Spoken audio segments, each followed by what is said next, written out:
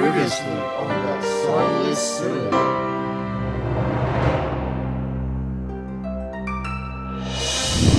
With a torch lit, you guys then start to make your way inside of this cavern. Alright. I know someone is there. Nobody visits Borlus. Approach. If you know what's good for you. Just stand down. You don't have to die for nothing. Should we tie him up so we can question him? I think that would be the best idea. Methuselah takes out these mandibles that have little fluff on the inside, and they are very, very worn.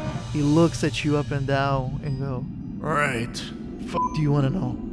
If you cross our paths again or impede us in any way, I will not hesitate to cut you down. I'll make sure not to cut your throats if I find you on the road. As it is. If Belak doesn't feed you to his favorite tree. Throughout the vastness of the multiverse, there lies a tavern.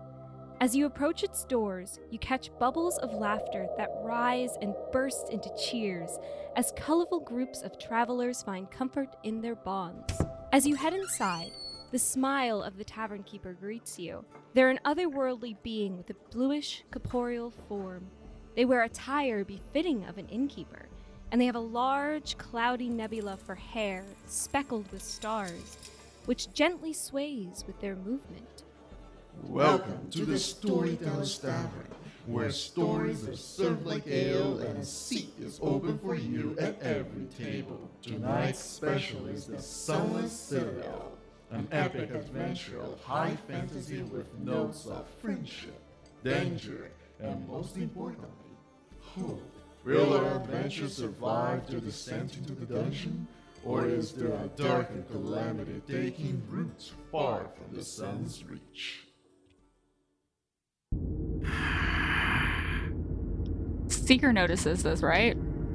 Hey Mortis, come here for a moment. Mortis glances over at Seeker. Are you alright? You seem a little bit not yourself. It's just these servants of that so-called druid. To think one would serve him so easily, fighting and killing, disgusts me.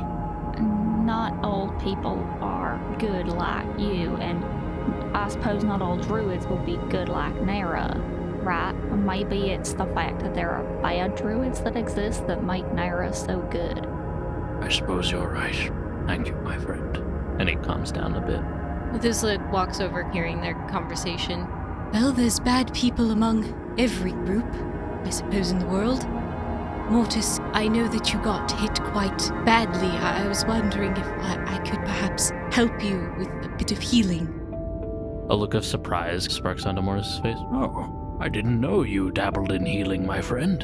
A little bit from time to time. You know, Chrysanthus tended to get in trouble, so I needed to sometimes attune my magic to more helpful things like that. Understandable. Yes, if you don't mind, I suppose that would be good. And I'm going to cast Cure Wounds on Mortis. Methuselah is once again going to clutch Yorick and start to play a song. And it is a very light song, reminiscent of the Song of Nara that I played before. And as I do, one of my floating mage hands floats over and turns this red color. And as I touch Mortis's shoulder, these flowers, these chrysanthemums, exactly the same ones that are in my hair, start to grow on top of the wound. It glows in this red light. And then the chrysanthemums on your wound, they wilt and die and fall off. But your wound is healed. As his wounds heal off, Mortis smiles. Ah, thank you, my friend. Your own healing puts mine to shame. I had quite a spirited wife, so I needed to be good at this. I can relate. And you're doing all right, then? You're, with the stuff with the druid, you're all right? More or less. I suppose it's as Seeker said, knowing that those who hold such holy magic could be corrupted, it rubs me the wrong way. Well, if there's anyone that will take this imposter down, it'll be you. Well, I'm glad to have all of you on this journey with me. There's no group I've ever trusted more. It is an honor to be here, my friend. I wish that we'd gotten to know Naira and Chrysantha, and I'm excited for you guys to meet Faye. She's gonna be a great addition to the team. Well, hopefully, after I find the apple, you will get to meet Chrysantha. It's gonna be like meeting a hero. She is a hero, quite an amazing one at that.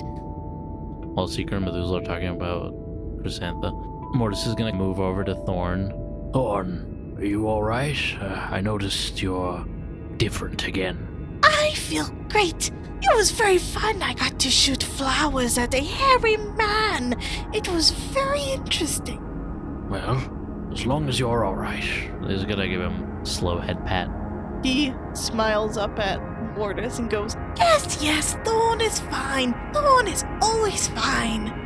That's good, my friend.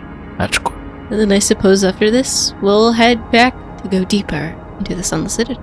You guys are just getting out of the Serpentine Cavern, reaching back and seeing the glow of the purple mushrooms emanating in the far end of this cavernous tunnel. When you reach the side finally, you guys are greeted by no other than 10 skeletons that are just walking about within this room. They're all walking slowly, so it didn't catch your attention until it was too late. As you guys stop frozen, one of them turns their head towards you. You can see as the greenish glow within the eye sockets heightens, and then slowly all the others look at you guys. Moving towards you, it is time for another combat. Oh my. Seeker, So how far away are we from these skeletons? the closest one from you guys, is a total of 20 feet. Sweet. So Seeker is going to pull their rapier from its sheath, and they're going to run right at the first skeleton and just try to stick him with the rapier. You were able to reach this skeleton that is wielding some sort of big club and is currently wearing a skunk loincloth. Go for your attack. 13 to hit. With incredible speed, you approach and stab the skeleton right within his rib cage, actually making 2 of those rib bones fall down to the ground. Next is Methuselah. So for Methuselah's turn, they're going to hold Yorick and play a song, and it's going to be a beautiful song, a continuation of the Song of the Fae Queen that I was taught by my beloved teacher, Feste, and it was a song that the dragon liked as well. And the instrument is going to have this red hue that's mixed in with the shadows that start to rise off of Yorick again, as well as I cast Fairy Fire.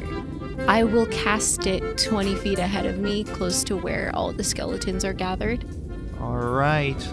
First one, the skunk loincloth wearing skeleton. He's able to avoid the fire that emanates in a circle around him.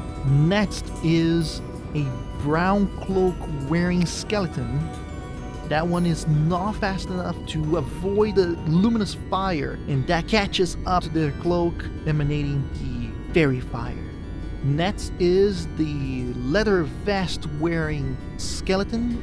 That one also is not fast enough to escape those magical snaking fires in the area and gets caught and glowing with the fire. Lastly, seems to be very short skeleton, the size of a halfling, that is wearing nothing but a kilt. 3 of the 4 skeletons in the area are actually caught with the magical fire, and they start burning up, not actually to hurt them, but it makes it easier for anyone to attack them. My music is going to shift, and it is going to become very cheery and almost out of tune in a weird way as I give bardic inspiration to Thorn. Moving towards Seeker, the closest enemy to this one skeleton, runs with their tiny little legs and kilt, is the halfling skeleton that charges in and goes for an attack. And just brings down to the chest of Seeker, doing it a total of 6 bludgeoning damage. Alright, next is a cloaked skeleton that charges in as close as possible without approaching anybody, sees Methuselah being the one in the mouth of the cavern entrance, and throws a dagger at Methuselah. The dagger flies in the air and connects with the left side of the chest of Methuselah, doing a total of 5 piercing damage. Ouchie. Methuselah doesn't really acknowledge the fact that a blade is there, and I am able to hold on to my concentration of the spell fairy fire. Got it. Next is a dragonborn skeleton that is wearing chainmail as it approaches slowly. Once controlled steps one after the other and actually makes his way towards Mortis. What once was some sort of dragonborn knight brings up the head of the mace and strikes you, hitting the side of your shell and causing quite an impact. That is the skeleton wearing the leather vest. Walks up to the side of the room in clear view of Seeker, pulls up a dagger and throws it into the direction of Seeker, but Seeker was lucky enough that dodges out of the way without even noticing. The dagger just flies in the distance. Next is a cloaked wearing dragonborn skeleton that charges close to the center of the room in clear view of Methuselah and throws a dagger. This one lands and impacts the leg of Methuselah, Erky's turn. He sees the situation and he goes, "Oh God, Lear to protect us!" Then proceeds forward, passes past Methuselah, looks at the circumstances, and grabs onto his medallion saying, "Lear lights, protect us against this blight!" Pointing towards the leather-vested skeleton. No, not him. He was the most fashionable. The halo of red light emanates just on top of the skeleton and bathes him in sacred flames that does a considerable amount of damage, but this creature is still standing. Next is the skunk-furred, loincloth-wearing skeleton that walks around Seeker in a way that he's now flanking with the little skeleton wearing a kilt. I love that they're all fashion icons. I just love that that's how Pedro describes them. For as this skeleton brings in the massive club to attack from behind, Seeker actually lowers themselves low enough to completely avoid the damage. Thorn, it is now your turn. So Thorn is kind of standing there. He has this big smile, and all of a sudden, Thorn begins to glow pink as his shadow seems to rise up and come to life, splitting into 3 as the glowing masses form into exact duplicates of Thorn. And when they stop glowing, it's almost impossible to tell which one of these 4 thorns is the real Thorn. And they start cackling and pointing at each other and dancing. And then Thorn, with the duplicates in tow, scurry around the dragonborn skeleton that's attacking Mortis and flank it from behind. Next is a very big-boned but stout and short skeleton that is wearing normal clothing that you would see a peasant wearing, but he has a massive wooden club, and this skeleton charges in towards Thorn and goes for an attack. Methuselah gets his bardic inspiration back because I got a 1, so that means he hits the real Thorn and not a duplicate. But that also means that I still have my duplicates left. Nice. Strikes in the very middle while all the other ones are dancing around Thorn. It actually manages to hit Thorn. Thorn goes, "Yeah!" And then all the other duplicates go, "Yeah!" Good one. Mortis, your turn.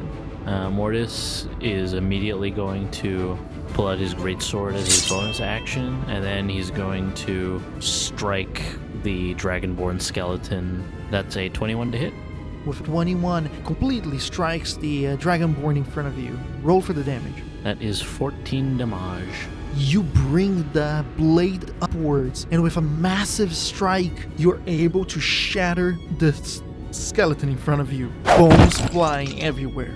And before I end my turn, Mortis is going to pivot so that he's engaged with the skeleton that just attacked Thorn, and he's going to prepare so that he can attack him on his next turn. Awesome.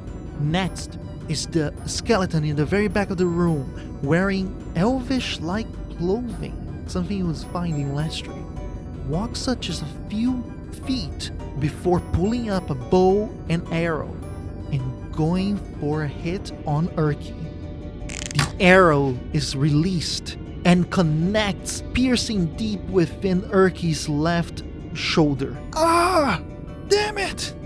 Next is another skeleton. This one charges in at full speed towards Mortis. The flap of the beaver-like loincloth hitting against the bones of his legs. As he gets close and his massive club goes for a strike as the guy tries to attack mid-run, but Mortis is too quick, retracting his head into the shell before the club could ever get close enough, and he hits the wall instead. Lastly, it is the brown cloak wearing skeleton that sees Seeker and throws a dagger. Seeker's so lucky as another dagger just flies by without hitting the mark. Top of the round, Seeker. So this little halfling skeleton is going to face the wrath of my rapier. Go for it. So is that a 16 to hit? That's a hit. Roll for the damage. 13 damage. Just because his eye level is just close to the tip of your rapier, you just do a quick stab and you're able to poke the skull out of the skeleton's body, and that completely dismantles the skeleton in front of you. Methuselah, it is your turn now. How far is the closest skeleton to me? There are two skeletons within the same distance to you. One, it is the skunk wearing loincloth one, while the other one is the dwarf with normal peasant clothing. Have any of them been hit yet? The skunk wearing loincloth one. So for Methuselah's turn, the skunk-furred, loincloth-wearing skeleton that I am going to start to play on Yorick a little tune that is going to be very boisterous, as if I'm like making fun of his weird fashion choice of using a skunk as a loincloth. And in Methuselah's mind, it's thinking like, that must stink. Like, that must be like really gross. And I'm going to use Sorrowful Fate, so it has to be a charisma saving throw. What spell are you using, though? I'm casting Vicious Mocker. The skeleton looks down towards the loincloth, grabs onto it, tears it off, hangs it up towards its eye level, and then lets its jaw fall to the ground, and then the rest falls with it. And that is the end of Methuselah's turn. The caped skeleton looks and picks a target, goes for Urki, throwing a dagger. Missing Urki, it hits the dagger on the wall just beside Urki, flying in the distance. The leather vest wearing skeleton then tries to throw a dagger at Seeker. It flies into the distance, unfortunately not hitting Seeker. Seeker is moving too fast for it to throw accurately. The cloaked dragonborn that sees Methuselah in the distance and goes for another dagger throw. Methuselah sees the dagger approaching as it's thrown and instead sidesteps. The dagger hits the wall and ricochets into a random direction, missing the target completely. Now it is Urki's turn. Urki grabs onto his medallion and says, Lyrta, repeat your lesson to the one who does not understood the first time, and points it toward the leather vest one, hurting it as the light of red sacred flames bathes him with another pillar of flames, completely incinerating this guy. Thorn, it is now your turn.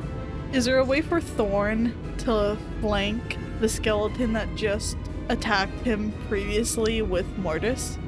There is, but if you do so, you're gonna be positioning yourself in between two skeletons. Oh, okay. So it's gonna be a flank towards the dwarf wearing peasant clothing, but you will be flanked. Are there any skeletons still alive that are affected by the fairy fire? There is. That is the brown cloaked skeleton in the other side of the room. Thorn wants to whip an Eldritch Blast at him. Do so with advantage. I got a natural 20. Nice! Roll for the damage. 23 force damage. with a massive ray of flying petals, this magical blast just traverses the hallway, hitting the brown-cloaked skeleton in the chest before it explodes completely, just leaving behind the cloak to fall empty on the ground. All of the duplicates clap for Thorn, and Thorn starts bowing. He's very pleased with himself. And then that's the end of his turn. Now it is the turn of the dwarf wearing peasant clothing skeleton that tries once again to hit Mortis with his big wooden club. As he brings the weight of the club to the left and tries to attack Mortis is able to put the blade in between the attack trajectory and completely deflect out of harm's way. Mortis, it is now your turn. After deflecting the attack, Mortis is going to immediately retaliate and just slash at the skeleton with his great sword. With a powerful swing from the left to the right, you devastatingly destroy the midsection of this dwarf skeleton, completely dragging all the rest of the bones towards the wall with the sheer strength of your attack. As soon as that skeleton falls to pieces, Mortis is going to shift his attention to the skeleton with the beaver loincloth and slash at him as well, using his bonus action. Go right ahead, please. 12 to hit. That is a hit. Roll for the damage. That is 13 damage. And with it, you completely destroy another one, cutting in a diagonal angle. It just drags all the bones that does not get broken or shattered into the ground as this one gets destroyed as well. And before Mortis ends his turn, he's gonna glance towards the other skeleton that's near Thorn, and he's gonna raise his sword into the air and he's going to shout, "By the power of She, you will be destroyed." Next is the elvish skeleton that notches another arrow, points it at Seeker, and loosens it. This arrow hits the side of Seeker, doing a total of 8 piercing damage. Top of the round, Seeker. So that other skeleton that was flanking them before Seeker's last turn, that one's still alive, quotation marks? No, all enemies around Seeker have been eliminated. Okay, cool. It's the nearest one to me. That would be the cloaked dragonborn one. How far away? 5 feet. 5 feet? Cool. So we're gonna go up to that one. And we're gonna ask for a deception check, actually. For new insightful fighting. Never fought a dragonborn skeleton before. 18.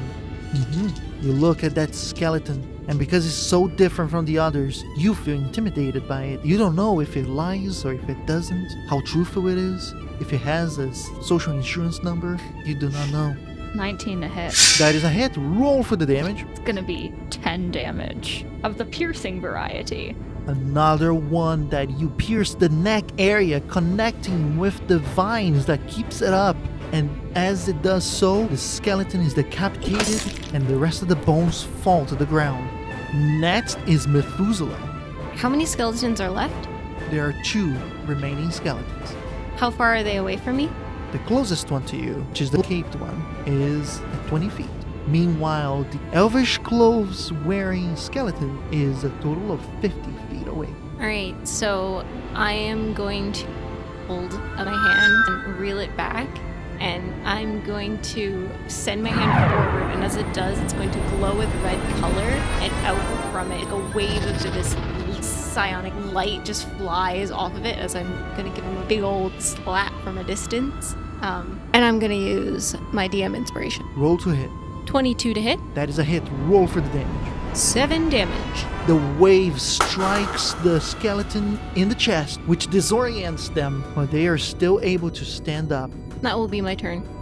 Next is the caped skeleton, as they are in a direct line of fire with you, Mortis.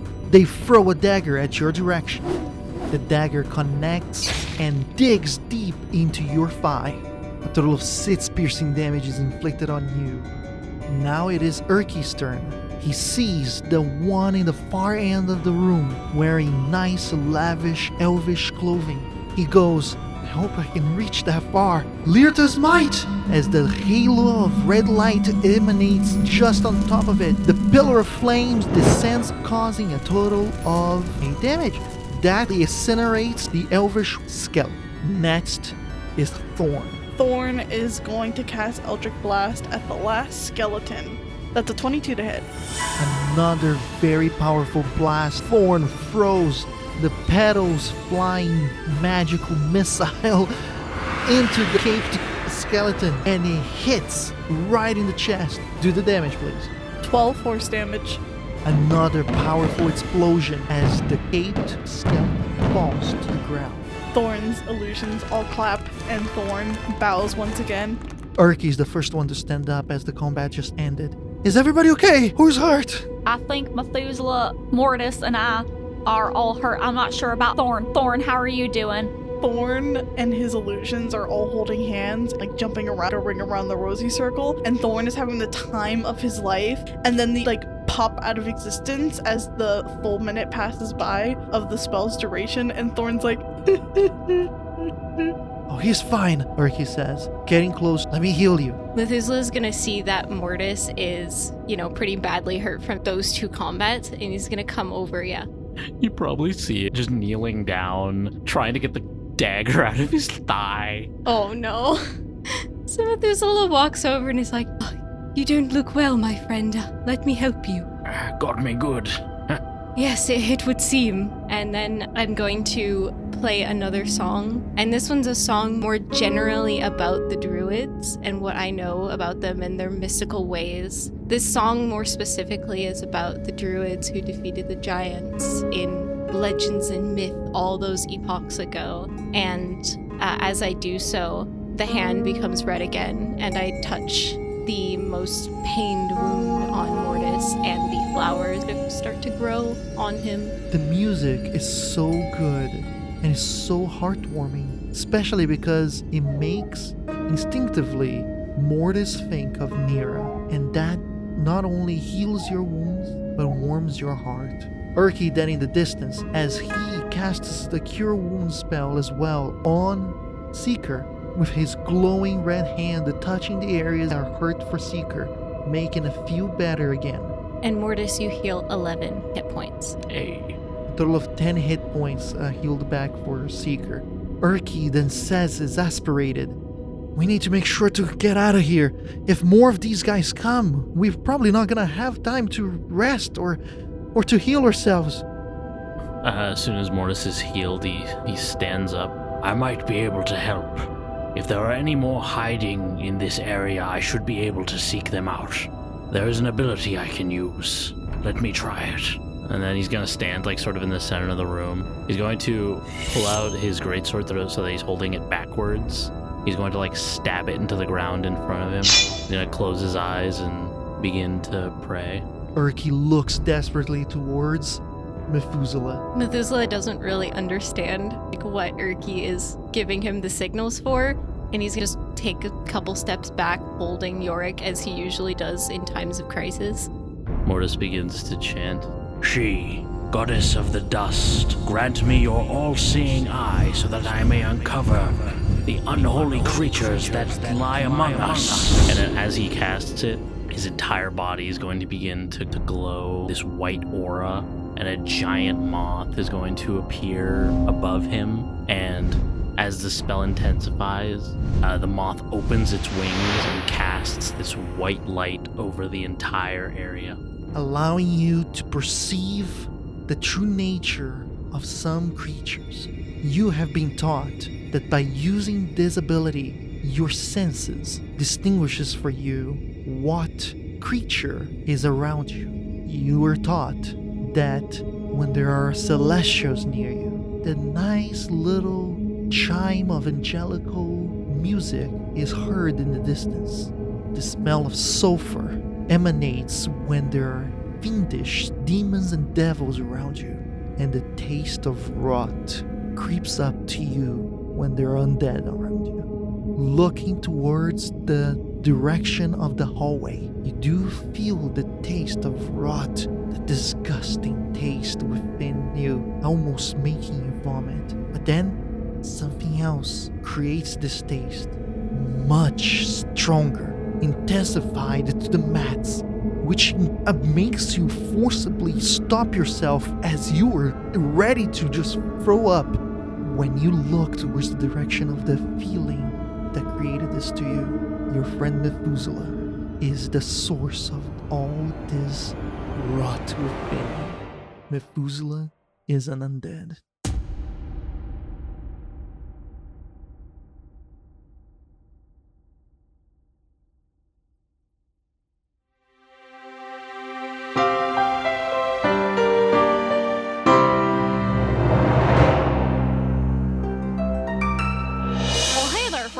You've reached the end of this episode of the Sunless Citadel.